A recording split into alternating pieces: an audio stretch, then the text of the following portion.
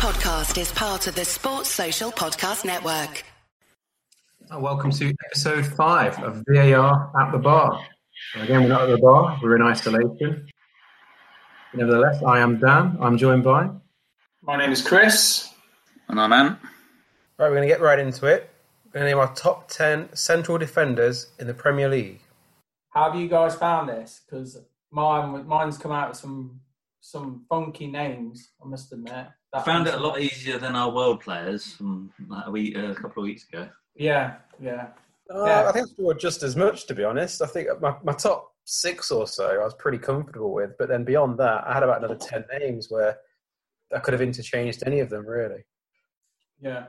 But yeah, I mean, I put down a few names. Like you said, the top 5 are pretty good to go.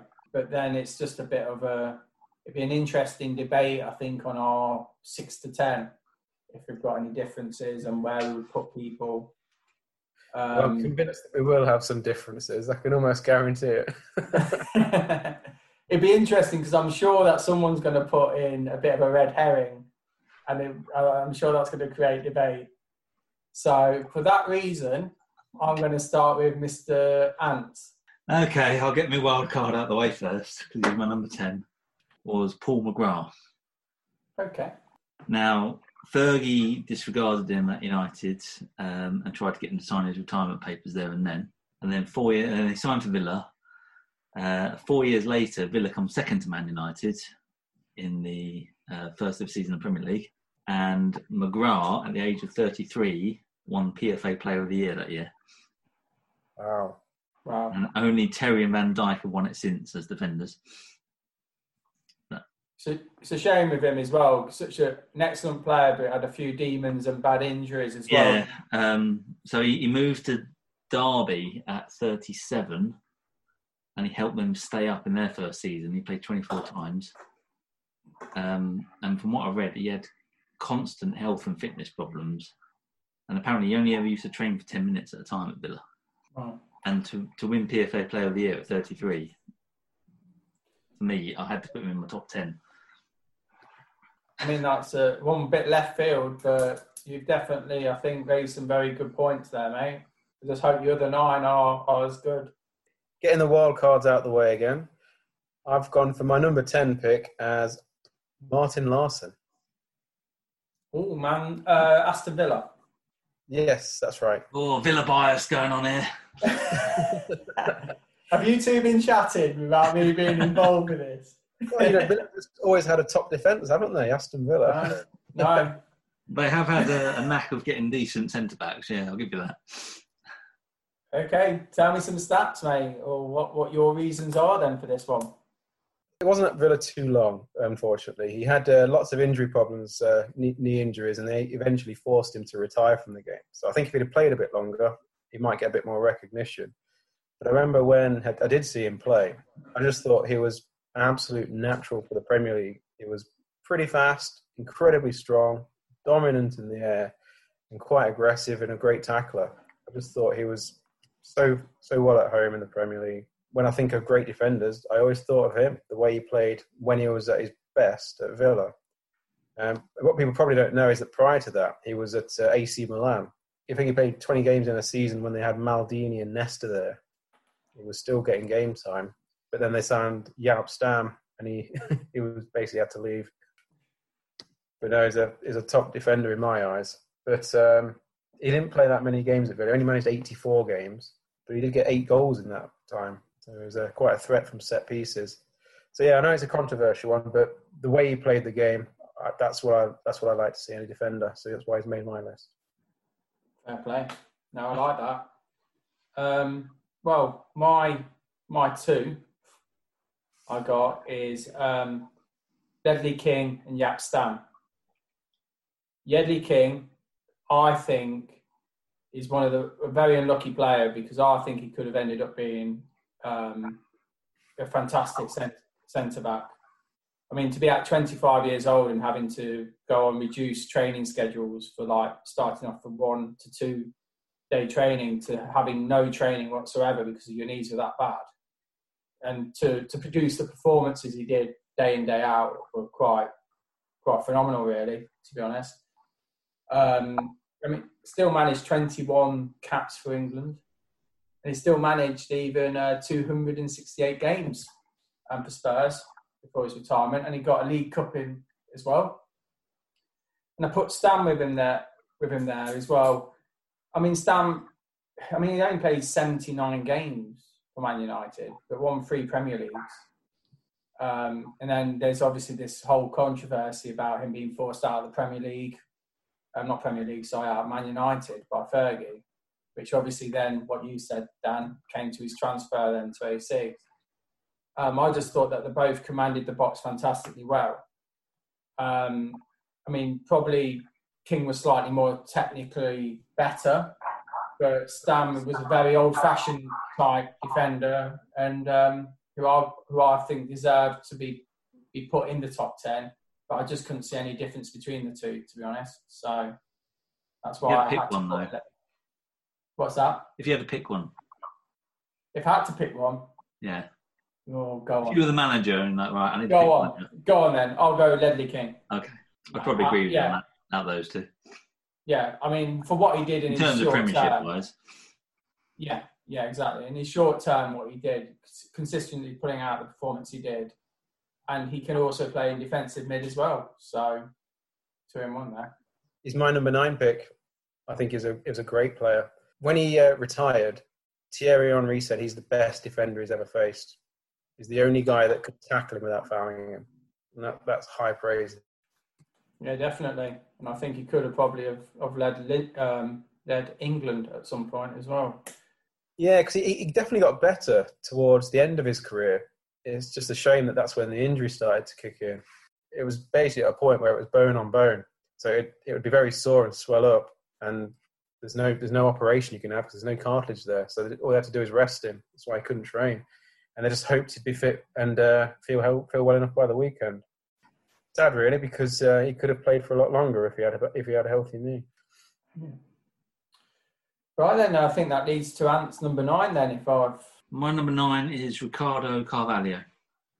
He's a fantastic defender. Obviously, he was part of the Jose Mourinho revolution. Won 3 Premierships, 3 FA Cups. Perfect mentor to John Terry next to him. I think between the pair of them, there was absolutely brilliant defence. That's a fair... just for his record alone, speaks volumes, doesn't it?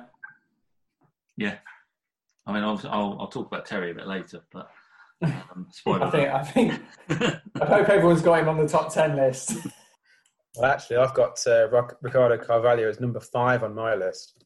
Fair enough. It was a great centre-back. When he came to England, he struggled a little bit with the physicality of the game. He was not a strong defender. And he had to go to the gym, strengthen his shoulders in particular. He kept getting dislocated shoulders, which is a bit of an odd injury to have. But he definitely adapted. And if you look at how long he played the game, he played until he was 39, I think, at the top level across Europe. And the reason why is because he was such an intelligent defender. His positioning was perfect, and he read the game so well. He was a top defender. No arguments with that. So for my number 9 is my wild card, Mr. Johnny Evans. 10. I was close to putting him in. 10 major trophies, 292 appearances at this moment in time. Obviously, there'll be more. What more can you say? Obviously, he wasn't total part of the Man United, when they were winning most of those trophies. But however, I'm looking at more his career recently, with West Brom and with Leicester, and that, he's taken that step back to play regular football. And I think he single-handedly sort of kept West Brom up quite, for the seasons that they were there, for two or 3 seasons. Went to Leicester, and he's proved that he's worth, 20 million that he moved? To Leicester? To Leicester, was it? 3.5 million. 3.5 million. The bargain at the time. Oof. That was the release clause in his contract when West Brom were relegated. Really? Well, he's been linked with every major club except maybe Liverpool. over the last 5 years of silly money. Yeah, just I think Man City close to signing him for 20 million for Leicester snapped him up for 3.5. Yeah. I mean, like with any defender, he's had a few injury issues, but as a whole, I've not really seen him play a bad game at the back, even for West Brom or for Leicester and Man United. I mean, he's been capped 84 times by Northern Ireland, and I'm sure he'll reach 100 caps by the time he decides to retire from international football. And I just think he dominates the air. He's got fantastic aerial ability. He seems to read the game very well as well. And I think with his, like what Ant said, similar to the Carvalho-Terry partnership, it's the same with Xiangshu and Evans. I think that he's learned a lot off what Johnny Evans has done and off his experience. And that's why I've put him at number 9. That's a great shout. I thought long and hard about Evans because I'm a huge fan of Johnny Evans.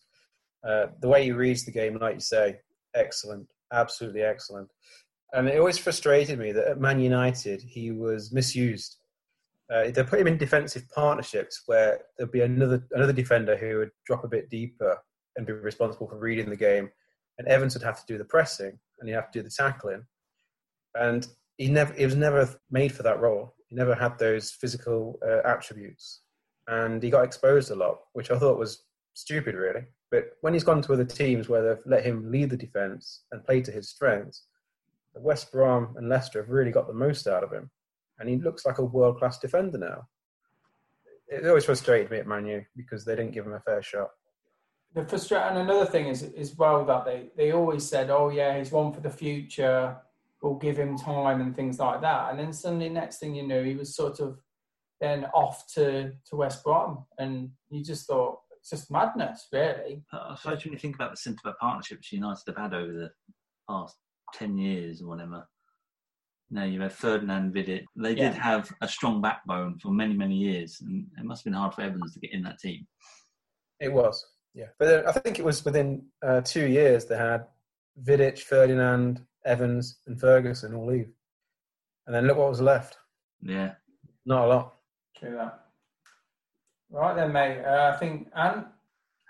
Phil Jones. No, my number 8 is Virgil van Dijk. Okay. He's only down that low, obviously, because I know he's played at Southampton. He was great at Southampton. And he's been phenomenal at Liverpool. But I think if you ask me if we do this again in 2 years' time, he'll probably be pushing top 3 or top 1. I just think you hope so. I hope so, yeah. I really do. He's just, he's got everything. Pace, power. He can read the game brilliantly. He's a great leader, as we've seen for Holland. He's won PFA Player of the Year. He's won the Champions League. He's won the World Club Cup. It's so evident when he doesn't play for Liverpool how good he is. And I know it's not just down to him how much Liverpool have changed as well. It's down to Alisson as well, but Van Dijk's a big part of it. So he's my number 8, but I'll say that he will climb the ranks. Totally agree. I've got him as number 6 on mine. But again, he's just your complete defender, isn't he? He's got composure on the ball. He's got a great reading of the game. He just seems to be everywhere, doesn't he? Like we've said before, I think on other podcasts, that just pops up in the area that he just almost got that the ball's glued to his foot somehow or to his head. Just incredible reading of the game. Yeah, he's not on my list purely because he's not played enough games. But I totally agree with everything you said. I hope that in a few years' time he's going to be in my top 3 because he's got everything. He's an excellent defender. Okay, Dan, number 8 for you. Right, so number 8 is, and again, another wild card, as you'd say, Chris. All right, I'm just going to read you the stats first, actually. 450 Premier League games. And he's played for numerous clubs. Twice he's been made club captain, and he was a real leader on the pitch. 6'4" dominating centre-back. I've gone for Sylvain Distin. Oh, wow. Okay.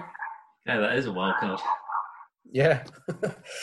Yeah, so I felt like he's someone who always didn't get the praise he deserved, but he was a strong centre-back for a long time. Yeah, I've seen Over it. years I have. I couldn't really talk that much about him, to be honest, because I've never paid that much attention to him, no disrespect to him, but he's obviously played for so many different clubs, Portsmouth and Villa. Was he around in Moyes' era with Jagielka at the back? Is it Yes, those that's two? right. Yeah. Yeah. No, I thought those two worked phenomenally well together during that tenure. Yeah, he fitted in well with that scheme. He was quite an old school centre-back. He thought defending was basically just for defending. He didn't think he had to play on the ball too much. Yeah, that's fair enough. 400 appearances for a Premier League club deserves a mention in the top 10, if I'm being honest. Yeah, I mean, he's number 8 on my list. He's not number 1.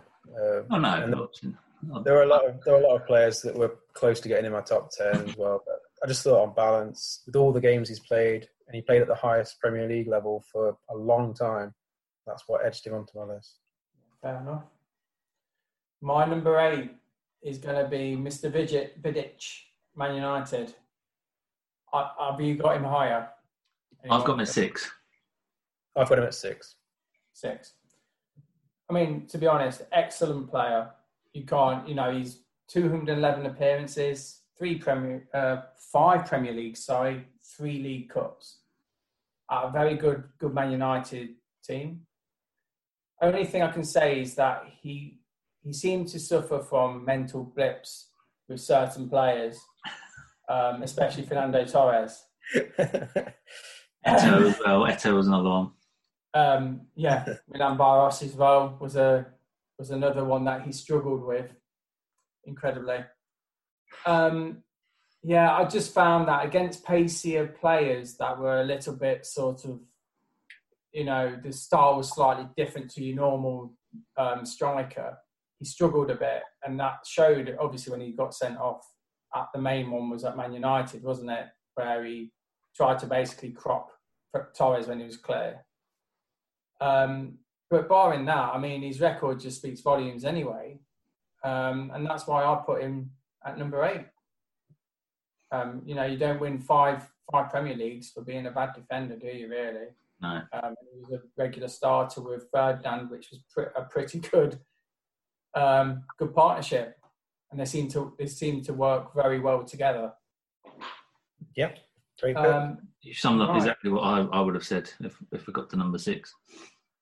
Yeah, I mean, I'll be honest with you. I think if he didn't have these small failings that he had, because obviously it wasn't just a one-off, you could see it was a sort of a pattern occurring, then he probably would have been higher with me. But because he the same as me. Yeah. Okay, so number 7, guys.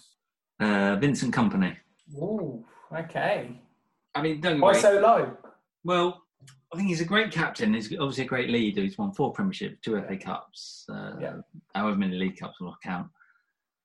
I've put him down that low because he was out a lot with injuries, and I know it's a bit harsh on him, but I looked at it, and maybe in hindsight I might swap him around with Vidic at 6. I don't know, but it'll be either 6 or 7. Okay. No, I mean, obviously everyone else's opinion. I mean, I'll put him number 2 for me. Okay. I just found that he was there just slightly before, was it? I think he was one of their first sort of signings when they got their money. Yeah. I just think that his man management as well around with other players, I don't think he seems like he's a person that lived, breathed Man City. Probably played more games when he was injured that he should have probably not played. You know what I mean? Probably rushed back a bit too fast at times. That's why he kept on getting injured. But that just shows what an important player he was.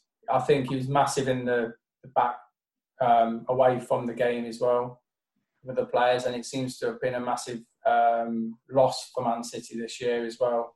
Yeah, that's been massively evident.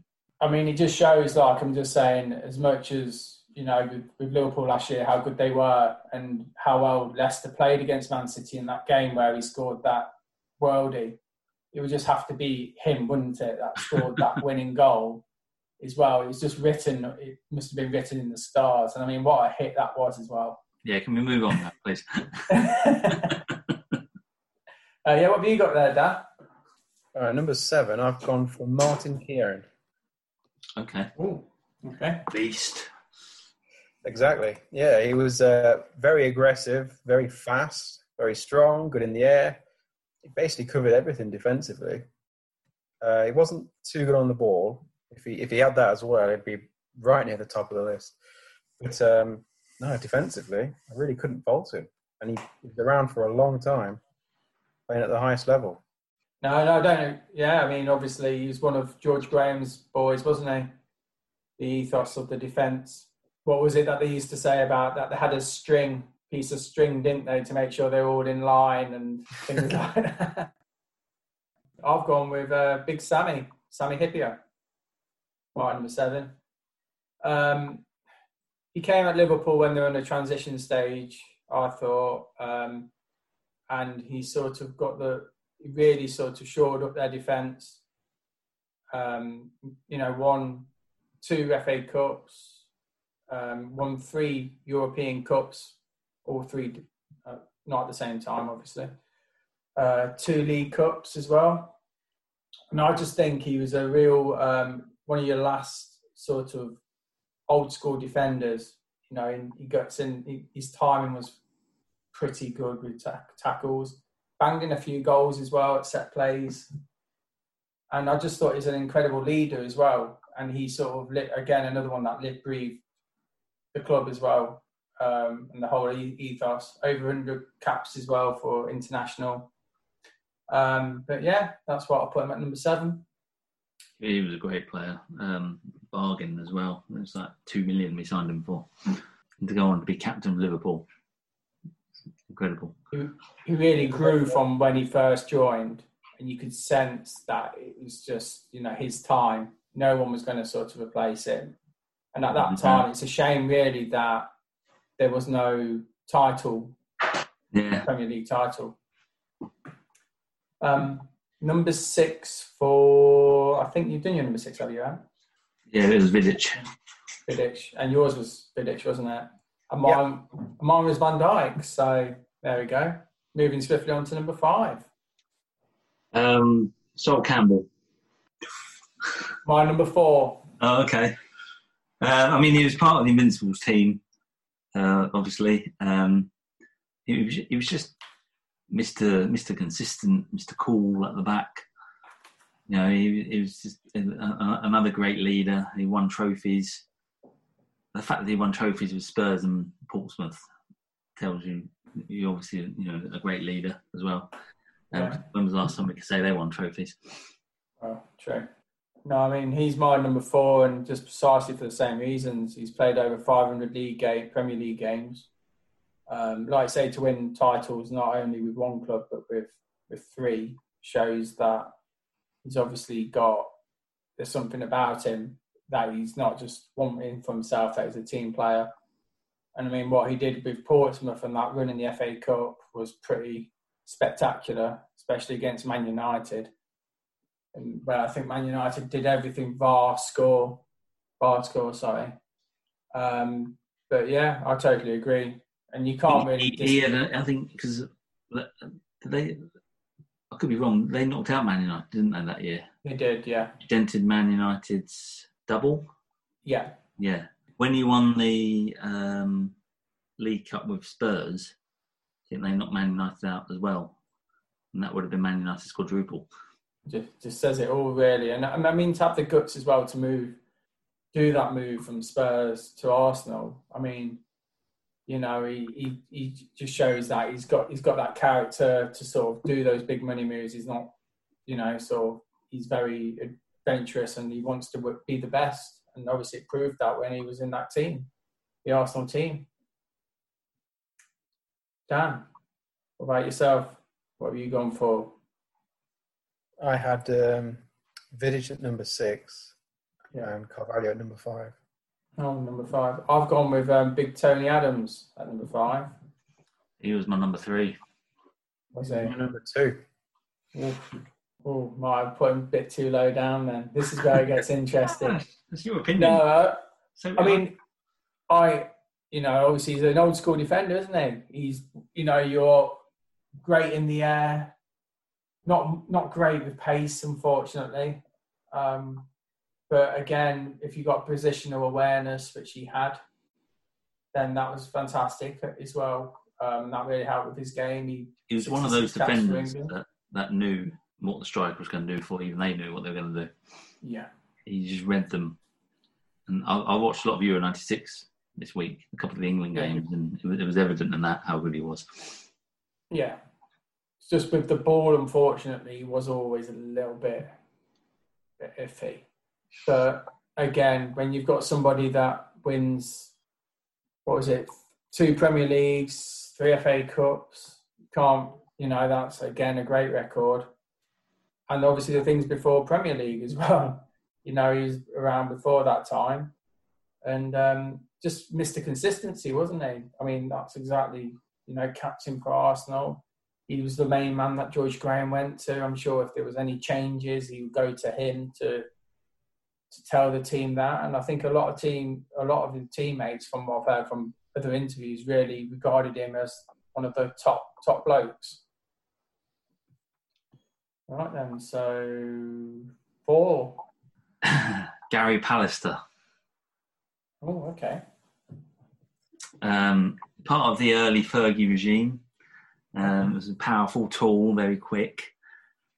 He won 4 premierships, 3 FA Cups. He scored goals. He set up goals. He had the national record for a defender at the time of signing for United. And he also appeared for England before he even appeared in the top flight. He just had this knack of scoring crucial goals. Unfortunately, 2 of which were against Liverpool at Anfield to dent our title hopes in '97, but we'll brush over that. I just thought he was just a really good player, and I sort of I remember growing up and it was all Pallister and Bruce, and for me, I'd choose him over Bruce. That's why I put him in my top 10. It's very underrated. He is very underrated. Yeah, played quite a lot for Middlesbrough as well, didn't he? Yeah. Afterwards as well, he sort of stayed consistent there as well. I think he was pretty good for England when he played as well. What about you, Dan? My number 4 is Rio Ferdinand. So He's my number 3. He was my number 1. Number 1? Yeah. Wow. Yeah, when I think of Ferdinand, I think of defender playing out from the back, passing, dribbling. He had a very good all-round game. But then also his defensive qualities. He could read the game well. He was not afraid of getting physical with a striker. He had an excellent all-round game. The only reason he's not higher on my list, I would say, is because towards the end of his career, I thought he faded quite badly. Where he used to rely on athleticism, he couldn't do that anymore. His stint at QPR in particular was disastrous from what I saw. He was a shell of his former self. So I put him a little bit lower than other people on my list because I think he didn't quite have as good understanding of the game and the role as some other players. I think as well that I know you can't really, put somebody for the whole career on it, but this whole failed drugs test malarkey that happened where he was banned, I mean, for me, it just still doesn't sit particularly right with me. I'll put him at number 3. It just sounded farcical, the whole event, really, on how it could all be miscommunicated. Or the lack of turning up for one, wasn't it?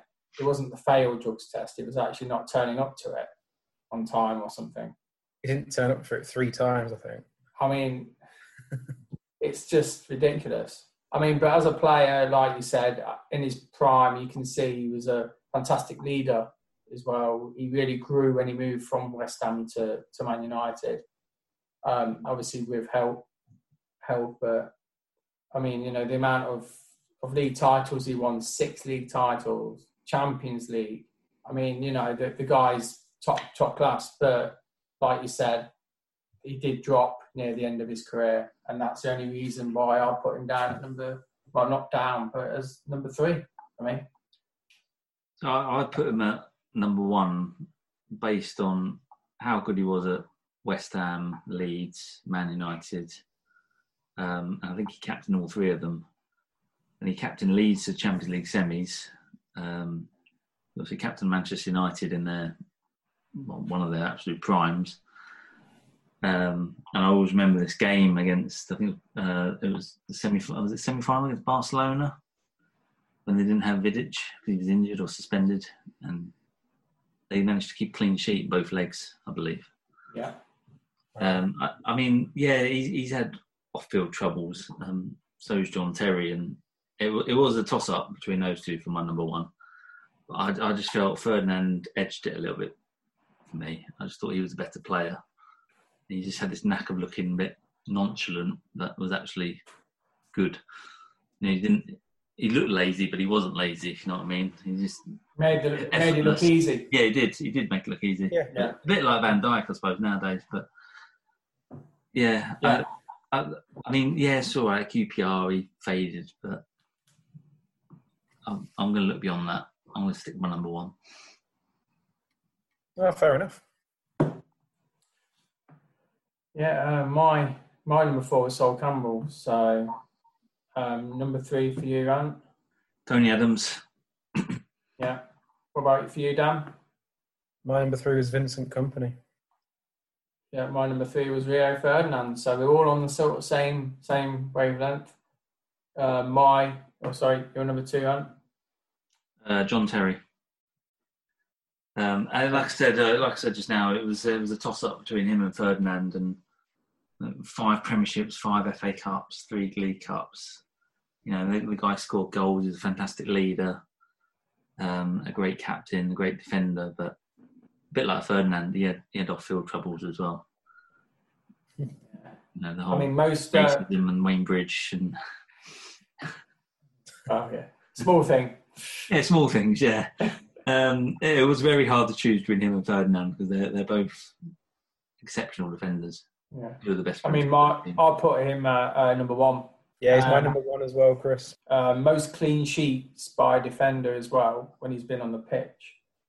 And that's over 492 games, which speaks some volumes, doesn't it? Fantastic leader. Very unfortunate at the Champions League with that penalty, the slip. Yeah, just an incredible leader. And to stay at that level all his career as well, or the majority of it. But yeah, I immediately, my top 3 was always going to be Adam, Terry, Ferdinand. It was just what order. Yeah, right, that's fair enough. Yours, number 2, Dan? Mine was Tony Adams, and I had Terry at number 1. Yeah. But yeah, I mean, the list has brought out some interesting ones, I must admit, but good bit of research there. I like McGrath, Distan and Larson. You both put in good arguments with that. But yeah, I mean, obviously one of those 4, isn't it, by the looks of things, out of Terry, Adams, Ferdinand and Kompany.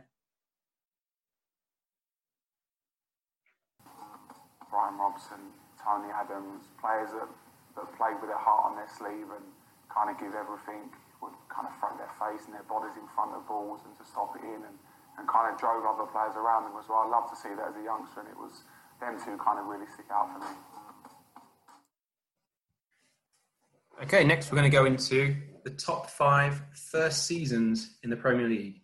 So this is newly promoted teams who have gone on to have a successful first season. Chris, who have you got as your number 5? My number 5, I've started off with, is Newcastle, the 1994 season, where they finished 3rd.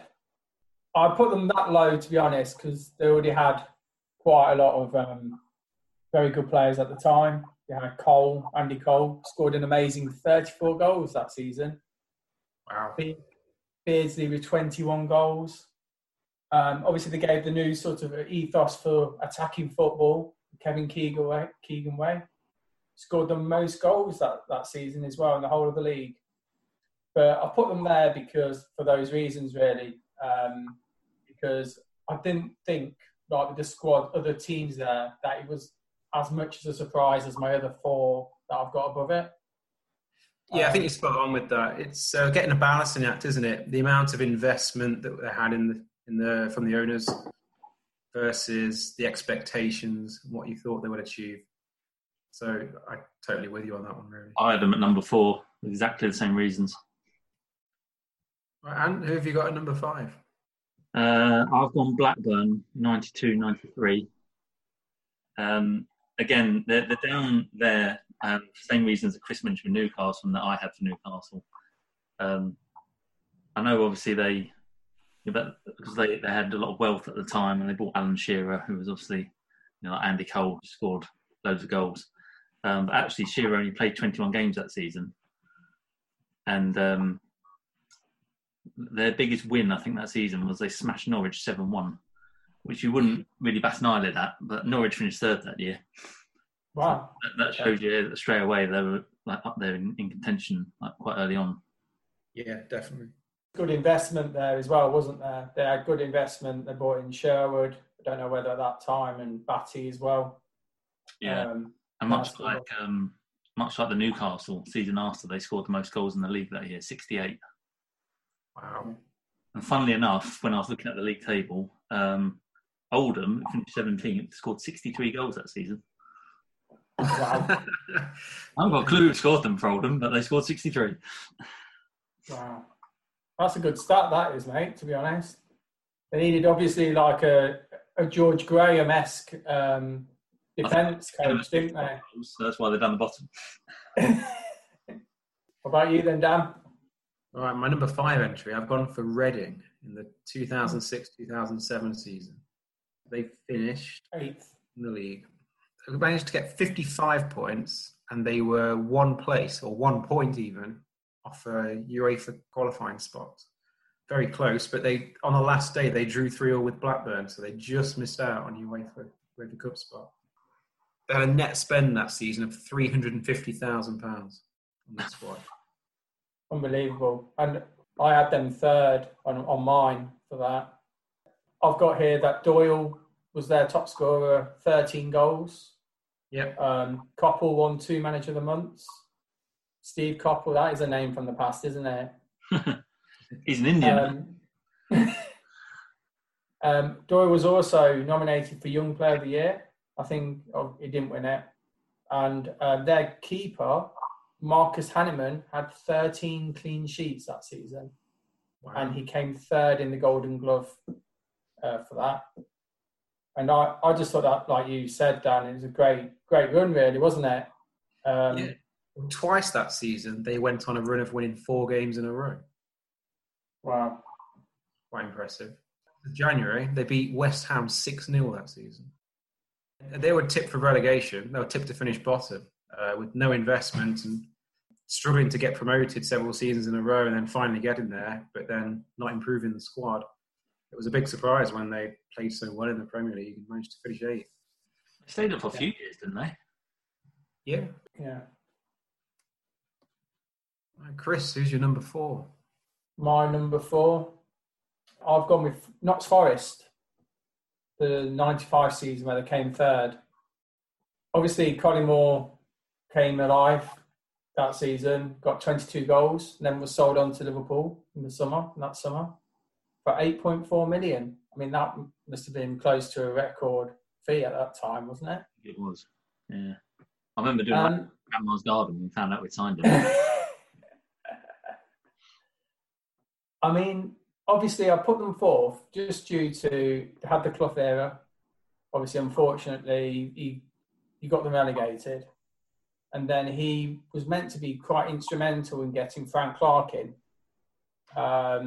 who had the right, similar kind of ethos to him, got them straight up with that team. And then he managed to keep hold of all their players while they're in the Championship, Steve Stones, etc.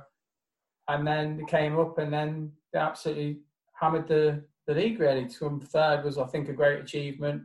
But again, a similar sort of story to Newcastle, I think, due to them keeping quite a lot of their big players, which was a plus. But for this, it's almost a bit of a minus because they already had the tools for the job to do that, and I think they probably did slightly exceed expectation. But obviously, from Forest back then you would expect them to come sort of mid-table to higher end, maybe. You have them on your list, Dan? Yeah, number 3 for me. Number 3 for me as well. Similar to what Chris said. They also went on an 11-game unbeaten streak at one point as well. Well, twice. Was it twice? First 11 games, they won 8, drew 3. And the last 13 games, they won 9 and drew 4. Oh, fair enough. Wow. It's a great run, really, isn't it? Yeah. They had a net spend of 2.35 million. All of that was on Brian Roy. Which backs up your point. It was all about keeping that squad together. That was what brought their success. My number 4, I've gone for Sunderland in the 99-2000 season. They finished 7th that season with a total of 58 points. It wasn't plain sailing for them. They scored 57 goals. They let in 56. They lost 4-0 on their opening day against Chelsea. But then they managed to score a lot of goals, mainly down to Kevin Phillips, who scored 30 Premier League goals in 36 games. And they had a net spend in the pre-season of £1 million. Quinn and Phillips, such a good partnership, though. Yeah. A proper big man, little man going on. It was good to watch, wasn't it? Yeah. And got Ruud Gullit sacked. Yeah. 2-1 win at St James's. I remember that game. He was just so good, though, wasn't he, Phillips? Just so accurate. Sort of every shot seemed to at least go on target or go in, especially that season. Every chance he got, he sort of took. Right, so we move on to number 3 for Chris. Number 3 was, for me, Reading. Okay. I had Forest. And you had Forest, as did I. So then on to number 2 then, Chris. Oh, quick turnaround there. I've actually gone Sheffield United this year. I've done exactly the same at number 2. Yeah. I know it's not finished, hypothetically. Purely the reason why I've left them off. Is that the only reason why? I finally put them in, but I left them off for that reason. But they have been great. Yeah, I mean, I mean, because of obviously how football's changed as well, money talks a lot, but Sheffield United have proven that you don't need to spend a hell of a lot of money to play in the top league and be consistently good. And I just think that even some of the games that I've seen them lose, a lot of them I've looked and gone, they haven't deserved to lose that. Like, for example, the Liverpool at home this year, they scared the living hell out of Liverpool. And due to a Henderson mistake, unfortunately, obviously Liverpool won. But I just think they're brilliant to watch. And God knows what his formation is. Like we've spoken about this before. But he's got defensive players pushing forward, and the team just knows exactly what they're doing. And that's just down to good management. Yeah, what stands out is we're 28 games in. They've only conceded 25 goals. They've got the second best defence in the whole league. They've been very hard to beat, very competitive. They've only managed 30 goals, but I go back to what you say, Chris. They've been so competitive and they've had their chances. If they had better strikers, they'd be pushing right up for Champions League places. They'd be really close to the top. So if the 1920 season finished now, Ant, where would Sheffield United have been on your list? I'd have stuck them in somewhere between 3 and 5. I'm actually quite surprised with the praise you've given them in previous episodes. Just not over yet. I thought I'll leave them off. I thought this topic was perfect for your love for Sheffield United and Chris Wilder. They were in my mind until I actually looked to see all the other ones we had on my list, and I thought, I'll leave them off. Okay, so Ant, who have you got at number 2? I had Sunderland at number 2. All right, I think on to number 1 then. Chris, number 1. My number 1 is Ipswich. Same here. Yeah. What an incredible season they had. Marcus Stewart, 19 goals. I've got George Burley, manager of the year. They had a mixture of experience and youth. So they had the younger players like Richard Wright, Bramble coming through, and you then had your more experienced heads like Jim Magilton. I mean, they've just set them up. They set the league aligned to come. I've got here 5th. Yeah, 5th. It's fantastic. I mean, I'm 4 points. lucky because I think they got relegated the following season. But obviously, it was they had a good run, didn't they, with that?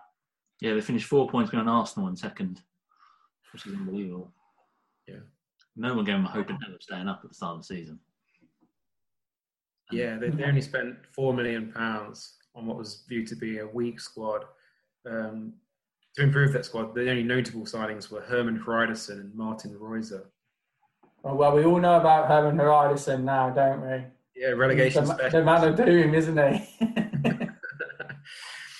After 5 games, they only had 4 points as well. They struggled at the start of the season. I mean, it's a shame, though, obviously, the following season got relegated, but as with a lot of teams, I think they went a bit big money-wise. I think they brought in Finidi George and players like that, and I don't think it just didn't work. I don't think Liverpool helped as well. I think they were doing okay, and then we went to Portman Road, and I think we beat them 5-0 or something like that. Yeah, UEFA Cup campaign didn't help, did it? Stretch the squad. No. They ended up playing Inter Milan, didn't they? I seem to remember. Some amazing stats about Ipswich in Europe. At home, they've never lost a game, and they've beaten Inter Milan, Real Madrid, Barcelona, all these big clubs they've beaten in Europe. Wow. At least we're all in agreement with this one then. Yeah. Yep, we're clear now what we're talking about. Most of We're the time. all on the same page. Roycer here is onside and he's been put through by Naylor. This could finish it. And he has! The Flying Dutchman in stoppage time sends Ipswich soaring to the Premiership. George Burley knows that they're there now. All right, guys, are you ready for a quiz? Oh, go on then. Yes, please. Okay, so as we've experienced previously, I'm going to read out some clubs, name the player. Fingers on the buzzers. All right, first player. Welling United, Birmingham City, Notts County, Fulham, Liverpool, Espanyol, Portsmouth. Kaczynski? No, he never played in Spain. Think Notts County, Fulham, Liverpool. Got Pennant in my head, but obviously he went to... So it's not him. Played in a World Cup. That doesn't help. He went from Fulham to Liverpool. See, I spent the whole day as well. Yeah, let's throw him in all. Republic of Ireland International. Steve Finnan. Yes. I don't think Welling. And you should put your head in shame for that, mate. Oh. Okay, 1-0 to Chris. Second question. Hajduk Split. Primorac, Šibenik, Karlsruhe, West Ham United, Everton, Hajduk Split. Slaven Bilic. Correct. On me. 2-0 to Chris. Right, third question. Fingers on the buzzers. Atletico Madrid, Liverpool, Chelsea. Torres. Yes. Oh, and it's back in it. Getting nervous, Chris? Oh, yeah. Comeback's on. All right, number 3. Charlton, Staines Town, Welling United, Woking, Bournemouth, Carlisle United, Cardiff City, Fulham. Wow. This link with Welling today. Think Bournemouth, Cardiff, and Fulham. Arter. Correct. Oof. 2-2. Spent a lot of time in the non-leagues, didn't they? A lot of different spells, yeah. Right, 2-2. Question number 5. Arsenal, Norwich, Blackburn Rovers, Tottenham, Birmingham, West Ham, FC Rostov, Blackburn Rovers. Arsenal to Norwich. Can you repeat them, Dan, please, mate? Yeah. Of course. Arsenal, Norwich, Blackburn, Tottenham, Birmingham, West Ham, FC Rostov, Blackburn. Bentley. Correct. Well done, Ant. That was a tricky one. 3-2 up. He is back. Chris. How many more questions left? There's 2 remaining. Oh, Ant is okay. 3-2 up. Okay. Arsenal, Man City, Sunderland. Is that it? Yep. Clichy. No. It was mentioned by name about 5 minutes ago.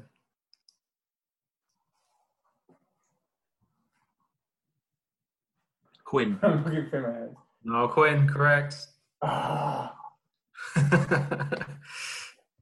So, Ant, you've won. You're 4-2 up with 1 to go. need a consolation. So, for a bit of pride, Chris, can you get the final one? I need to phone for last week. Yeah. Okay.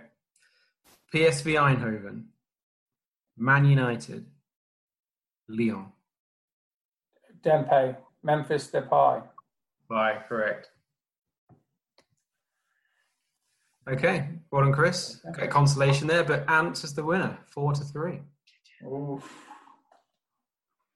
Are we keeping track of all these? We need a leaderboard. Well, can do. Yeah, we can do. If you want to email us with any of your top 10s, which will probably be dramatically different to ours, then do it to VAR@thebar2020@gmail.com. Or you could also Facebook us on VAR@thebar, or even you Twitter us on VAR@thebar1. All right. Until next time. See you later. See ya. Bye. Sports Social Podcast Network.